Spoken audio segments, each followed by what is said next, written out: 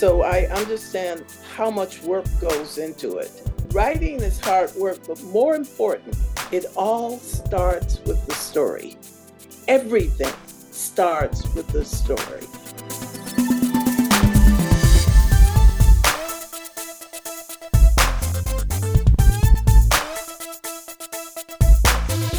Interludes, a Peer Lighthouse production.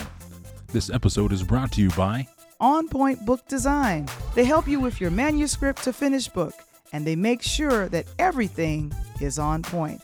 Set up a consult with them today. And now, all the way from the south side of Chicago, give it up for your host, Val, the Voice Johnson.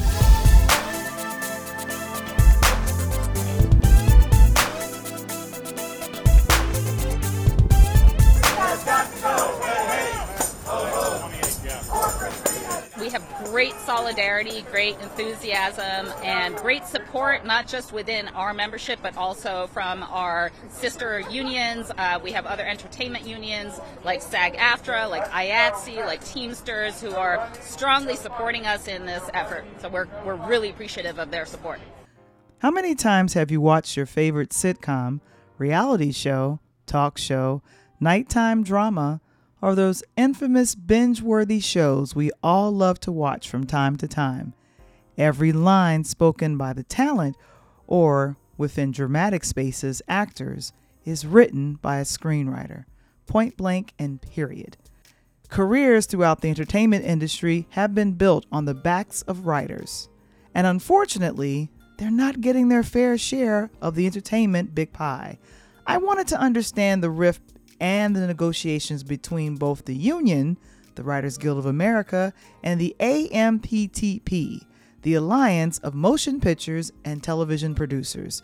Here's a clip from MSNBC. On one side of this fight is the Alliance of Motion Picture and Television Producers. It represents most of the major TV and film studios. On the other side is the Writers Guild of America. It represents all of the TV and film writers in their negotiations with those studios. The Writers Guild negotiates one big contract with all the studios, and that contract sets basic pay and work standards for writers across the country. This is why the writers are on strike. In the last 15 years, since the writer's strike in 2007, the TV and film industry has changed dramatically, which you probably know. The rise of streamers like Netflix and Apple TV and Disney Plus has disrupted the industry bigly. And that has changed the way writers get compensated also bigly. Production companies are relying on smaller teams of writers to pump out more content. The Writers Guild claims that film and TV writers are now making 23% less than what they were a decade ago, thanks in large part to streaming. So now the writers are demanding pay and working conditions that correspond to this new digital age. Today we speak with veteran actress Paulette McDaniels. She has worked with some of the most talented actors and producers throughout her illustrious career. And most importantly, she stands in solidarity with the writers. Let's take a listen. Hey everyone, welcome to another edition of Interludes. And I'm excited today to introduce to you an actress with over 3 decades of wonderful experience. She's been in projects. She's been at the Goodman Theater and also on television, Shameless, A Family Thing, Losing Isaiah. And with a wealth of knowledge, she's going to walk us through what's been recently happening with the writer's strike. I'm very talented actress, Miss Paulette McDaniels. How are you? I am great. I'm so glad to get a chance to be on your show. I was actually at the members meeting for Screen Actors Guild yesterday. It's a meeting for all of us who are members. And I talked to the past president of Screen Actors Guild, the present president, and several of the people about the writer's strike, just to make sure I was on top of what's going on now. Right. And I know a lot of actors are standing with the other, they're standing with the writers during this strike. And in fact, I think I saw a recent tweet from President Biden that says that he really hopes that the writers get what they want. For us that are listening and for us that are watching, what's the deal exactly? What are the writers pushing for the studios and others to do right now in 2023? Okay. I am not a member of the Writers Guild. Right. But I have written scripts that have been produced in film. So I understand how much work goes into it. During the pandemic, I stayed at my younger daughter's house on lockdown, and I heard her on the phone one day saying, nobody knows how hard actors work, writers work. I watched my mom go in at 9:00 in my office, and at 2:00 she'd come out and walk the dog, and then she'd go back again. Writing is hard work, but more important, it all starts with the story. Everything starts with the story. Whether you're talking reality film or movies or television or journalists or podcasts, or it all starts with the story. So all of this, all of the directors, producers, caterers, costumers, makeup people, everybody is writing off that story. So when you look at one writer, you look at so many people who are employed ultimately by what that writer produces. So understanding that, you understand why the writers are asking for, one, their wages have stagnated. The way it works in this consumer capitalistic society is if you're not getting more money, you're falling behind because the price of everything goes up. The last strike we had was years ago, and we renegotiate, and I say we because Screen Actors Guild is standing with the writers every couple of years. This last time, they tried to renegotiate, and it didn't get anywhere. In 2007, and in fact, one of my favorite shows was impacted. I was telling you this when I saw you, that Girlfriends, that was on at the time the UPN network, they were in their 8th season, and right in the middle of their 8th season, it just ended, and they never got a proper series finale because of the writer's strike. And I think they were looking to make that season the last season anyway, but they didn't respect the audience or the fans by giving the series a series finale to close all of the storylines and everything. And I was thinking, oh my gosh, I wonder what happened. And at the time in 2007, Netflix was still just a DVD distribution, just slowly going into some streaming. And there was no Hulu, there was no Disney Plus, it was none of those things. But now, what is the residual? I'm wondering, with all of the streaming services, and then the seasons are shorter, how are the writers impacted? Right. Well, that's one of the items they're negotiating about is residuals. So much changed from the pandemic. Suddenly, theaters back, movie theaters back, but a lot of people have gotten out the habit of going there. They don't want to sit in a strange room with strangers when they can stay home and have control and stream it. So a lot of this is how Netflix just grew. And it is the 500-pound gorilla, with Disney trying to claw up and others Prime coming out after it. It comes down to one question: money. How do you make your money? And the producers, the alliance of movie theaters, Warner Brothers and the rest, how do they make their money? And unfortunately, frequently, as individuals, you and I know, sometimes the money's being made off the backs of those who have the less power. So they're cutting the number of writers who are in the room. And you need writers in the room. Once that pilot is done and the show is running, somebody's got to keep rewriting new content. So they want to cut the number of writers. They want to hire them for a specific time and then dump them and bring in new writers, which means, of course, you start again at the money that you're making. And most importantly, and this is, we would back the Writers Guild as actors, but most importantly is artificial intelligence. AI. Because, yes, they're looking at, you can put a logarithm in and artificial intelligence can write your script. You can bring back the dead. There are 2 shows coming out that one is going to use, what's his name? Jimmy Dean. Jimmy Dean. And they're going to make a movie. Wow. Yeah. Who's long dead. So one of the things that the writers are saying is if you're going to do that, you have to get permission. Because right now, you may have seen that commercial with Fred McMurray advertising Coke or Pepsi, something like that.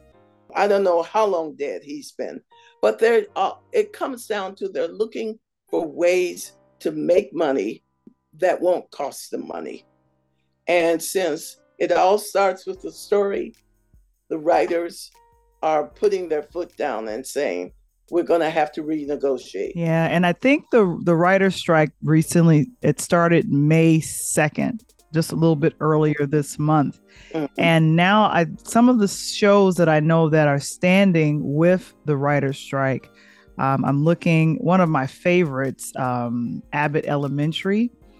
And I love that show, Colder and The Walking Dead, I believe. And what's the other one? The AFI Lifetime Achievement Award show. It's scheduled to take place, but because of the strike, it could also impact the 2023 Tony Awards. Because the writers, because somebody got to write exactly, that. And go ahead.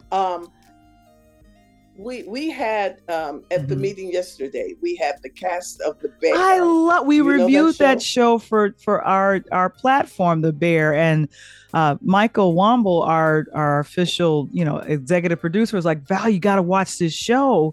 And it's a great show. And the lead actor won an Emmy for his portrayal in that. Yeah. Right. So we were talking to them yesterday. Now, they fortunately had already filmed season 2, but there are going to be shows like Abbott that didn't get it in the can ahead of time. Now, I assure you that all the producers and the rest, they stacked up as much content as they could, knowing that there was a chance of a writer's strike. So reality shows will still be around, and independent and foreign films. They bought a lot of foreign stuff that they've been holding on to. So those will come out. But it's unfortunate because things like Abbott Elementary and other shows, which are just getting traction and stuff, if it goes on as long as we think it's going to go on, you can lose your audience. Yeah. And I think that's one of the reasons why, with even a show that was established like Girlfriends, was on from 2000 to 2008, that they did not recover to actually come back. Right. And that was Breaking Bad was actually affected by that writer's strike. I remember that one too. Yeah. But they had to truncate it. Yep. Hi, I'm Raphael Bob Waxberg. I'm a writer and a board member of the Writers Guild of America West. Let's talk about the last time the Writers Guild went on strike, in 2007 and 08. Now, some would have you believe that the strike was a failure, a vague and fruitless campaign to win DVD residuals or whatever. The truth is, Through that strike, the WGA won jurisdiction over the internet, or what we now call, streaming. In 2007, the studios were putting our work online. They were streaming full episodes of television with ads. They were selling episodes and movies on iTunes. They were profiting off our work on the internet.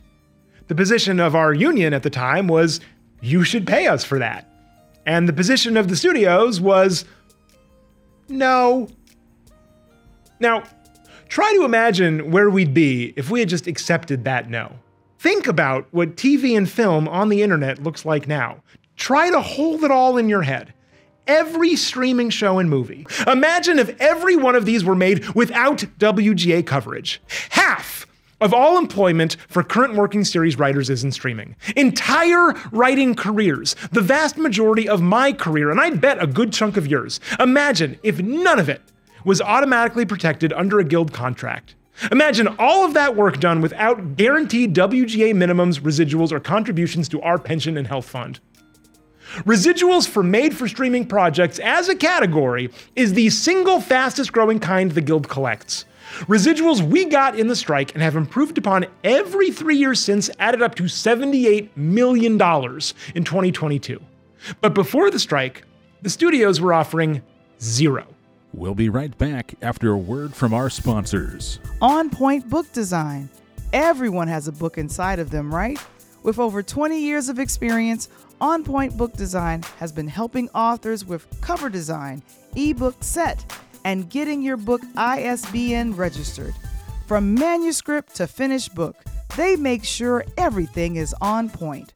Book a consult with them today at onpointbookdesign.com or email Natalie@onpointbookdesign.com. And now, back to our show. What we saw out there yesterday is that, to a considerable extent, we control how we are perceived. Yo! Gets you one response. Excuse me, sir, another. When we address someone with respect, we are more than likely to get respect. Not always, but more often than you think. And if you're smart, that ought to be enough. Common courtesy. Please, thank you, excuse me. Magical words, magical words. Now, here it is. You've worked in this industry. You have seen people come and go. One of the actors last year that we loved and missed, Sidney Poitier, one of the acting credits I see is To Sir with Love 2. How was it to work with Sidney on that set? This was a film that brought him a lot of success in the 60s, and this was kind of a sequel to it. How was it working with him on the set, and just any other actors that you could think of that really, impacted you? I have been blessed. I say I've got two agents, Shirley Hamilton and Susan Sherman at Ambassador. Mm-hmm. And I tell people my forte is tiny little roles of big stars. I've worked with Jessica Lange, Sidney Poitier, Robert Duvall. And they've all been wonderful. Yeah. I know that there is this perception among some people, or the need to gossip about, divas, and I never found that. I'm a professional, they're a professional, and I adore Sidney Poitier. I grew up watching him, and when he walked out on set, I was like, it's Sidney. And so my scene was with Sidney Poitier, Danny Travanti. You remember Hill Street Blues? I really love Hill Street Blues. Especially So three of us in the scene, and after we shot it, while we're waiting for the re-setup, we are trying to distill the essence of acting. So I say, I'm from the Robert Mencham School of Acting. Show up, hit your marks, say your lines, get your money, go home. Sidney says, come into the room and get what you came for. Danny says, know the control you want at the time. So we're trying to get it down tighter and tighter. It was just so much fun. Wow. And I have to say that when folks work with well-known actors, like you said, people want to do the whole, oh, they were this way or that way, or like to gossip or something. And it's always good to hear when someone that you've long admired their work, when getting on set with them and then just kind of being the consummate professional to say, okay, we're going to hit these lines, and we all have this goal of we're going to make alive what the writers put on paper and just make that just bloom. And I think that's phenomenal when great actors come in contact with great writing. It's a wonderful marriage, and we get a benefit of seeing that. Yeah. I saw that working with Robert Duvall in A Family Thing. Our scenes together. He's another person I admire greatly. He's a wonderful character actor. And so we're in makeup, getting our makeup together. And he is reaching out and chatting to me. I like Chicago. There's probably a lot of things to do. Places to go. So we get on set to do our scene. And he mentions Billy Bob Thornton. Now, you know, Billy Bob Thornton is a writer. Okay, very much so. Wonderful writer. The first film I saw that he'd written was called One False Move. And all of his films, you saw that? I saw that, yeah. Yeah. And I remember thinking, who is this person? You know? So Robert Duvall is saying to me, you know, the script is by Billy Bob. And I said, I love his stuff. I mentioned One False Move, and then we connected. I forgot who. It was like, oh my God. So we do our scene. He comes to my birthday party. He doesn't leave. And you know, the thing about films is you reshoot it 14 times sometimes. And every time we did a reshoot, he would change it slightly. And I said, why are you doing this? And he said, you need to give the editor something to work with. And I love the fact that he took the opportunity to teach me something. And when the scenes were over and I went to walk off, he said, no, wait, we got to get a picture. So I have pictures of me with Robert Duvall. So, wonderful. Oh my God. Yeah. I loved everyone I've worked with, you know? Wow. And working, a lot of folks say they prefer working on stage versus screen. For you, is there a difference?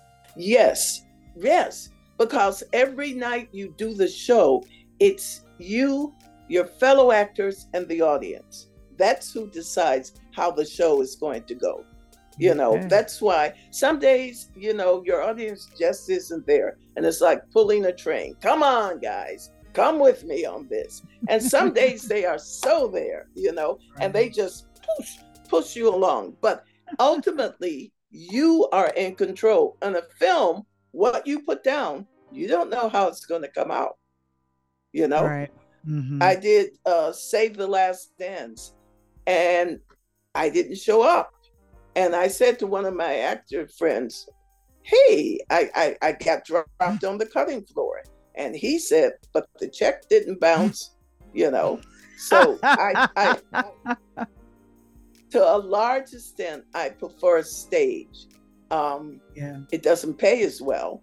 I'm still getting residuals from working with Jessica Lange and losing Isaiah, from To Serve with Love 2, from A Family Thing, from, I'm still getting residuals from that.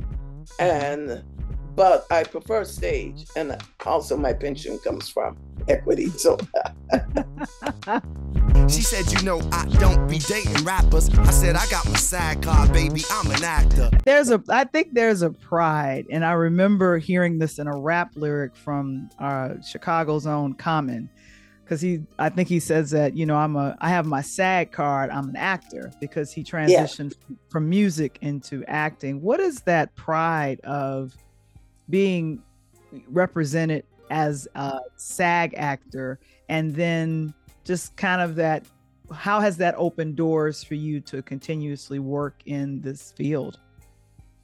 Well, I was first I got my equity card because and what's the difference between equity and SAG? Explain that for me. Equity is theater, and it's the older union. I think it's 125 years old. Wow. And I'm a union person all the way, not just equity and SAG, but I worked as a community organizer. I've worked like a lot of actors in a host of jobs all around. I am a union person through and through because I know what happens when you don't have a union. You know, in equity, the people would hire actors, have them build the set, which you can't do in a union thing, but have them build the set, make the costumes, do the show, and then they would abscond with their money. And the actors had no recourse. Yeah. You know, you're out of town, you're in a hotel, you're doing all this, the show closes, the producer is off with your money. Now you got to pay your hotel bill, you've got no money, you've done all this. So in equity, anyone doing it has to bank it and bond your money. You will get your money. Same way with screen actors. That's why screen actors, we have people that oversee it. And if you're hired to do something and they haven't signed the contract, they will put a do not work thing on it and everything stops until they sign that. So equity is theater. Screen actors is screen, radio, and television. So we're all that. But we do support each other. Because I went into equity first, you have to pay to join the union, but I got grandfathered in, so I had to pay less. I suggest to anybody interested in becoming a screen actor, go through theater first. Chicago is famous for our actors. They once did something on the Tribune, a magazine of Chicago theater actors who went to Hollywood. It was that thick. We learn on the stage and then we transfer into screen. Yeah. And I think that's probably the best sage advice for anyone getting started in acting. And then also doing background work. Is that something, if someone wanted to get like an entryway in that regard, would that help? Or is it better to really push for if you want to have lines? I would say I've done background, but I've done background as a union person because background people have their union also, you know. But I would say if you were just starting out, do background so you can watch and see how it works. So, you know, we had from, you know, the Wolf Pack, you know, Chicago Med, PD, Fire. And Fire. Okay, the other thing I should tell you that our union told us yesterday, last year we brought into Chicago $785 million from what? 785 from all of the work actors are doing, from all of the shows in Chicago. This coming year, we're going for $1 billion if the strike doesn't, you know. And the governor was busy talking to our president about how much we bring in jobs, money, etc. All the jobs and stuff. That's what it came to. So we had someone from Chicago Med show up. We do conservatories, training things for people. The union does. And she was saying, you walk out on that TV set and your mark is put in different color tape. And there can be 20 or 30 different colored tapes. You have to hit your mark. You have to hit your camera. You're going to get one tape because that's all they can afford. It's got to be that fast. So you learn that as background, watching that and learning what you have to do to be successful at the business. Yeah. And I tell you, this is rich information for anyone interested in starting and acting. And definitely, I thank you so very much for sharing your wealth of information about what it is to be an actor, how it has been for you with working with some very talented and well-known actors, and what, Paulette, you got coming up. Any special projects that you have coming up? I'm working with a group called Hard Work Telling Stories. And it's the sort of thing that is in my heart because it is out of Inglewood. It works with working adults who are learning the biz. And I'm watching one or two who are now branching out. It's a good way to ground yourself and, you know, and just learn about it. And right now we're doing a writer's workshop. Last year, we did a Juneteenth thing. We also did shorts on around the world for African Americans. This year, we're doing a writer's workshop. We're doing a production called The Bus. We are a Christian-based group. And so we're also doing something called Name That Flick, which is a game show that we've written. Yep. Last year we were on Sundays on State. So that's what I'm working on just now.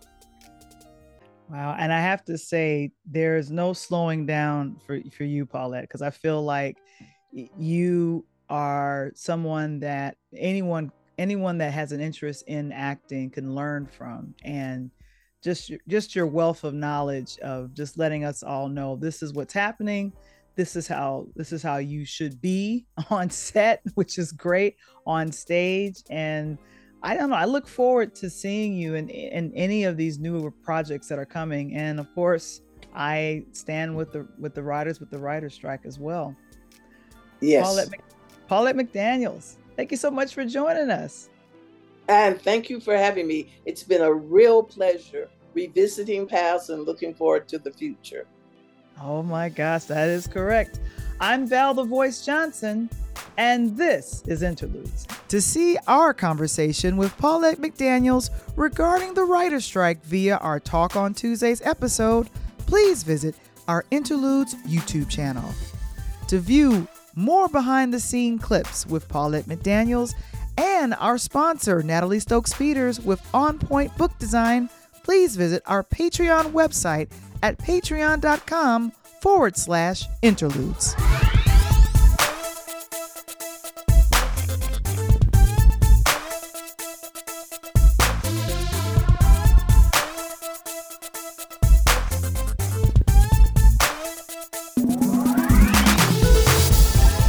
Interludes. Original concept by Valerie Johnson. Written by Michael Womble. Produced by Michael Womble and Valerie Johnson. Original intro and outro music produced by Kendall Nesbitt. Interludes, a Pier Lighthouse production. This episode is brought to you by Interludes Extra presents Find Your Voice on Patreon. See behind the scenes with Interludes, tips on how to become a podcaster, and merch featuring our Interludes logo. Become a friend, a fan, and join our VIP podcasting community today by visiting the website patreon.com/interludes. Become a future sponsor or advertiser on our podcasting platform by visiting our website today. To subscribe to our YouTube channel or join Interludes Facebook group, visit the website linktree/PeerLightMedia. That's linktr.ee/PeerLightMedia.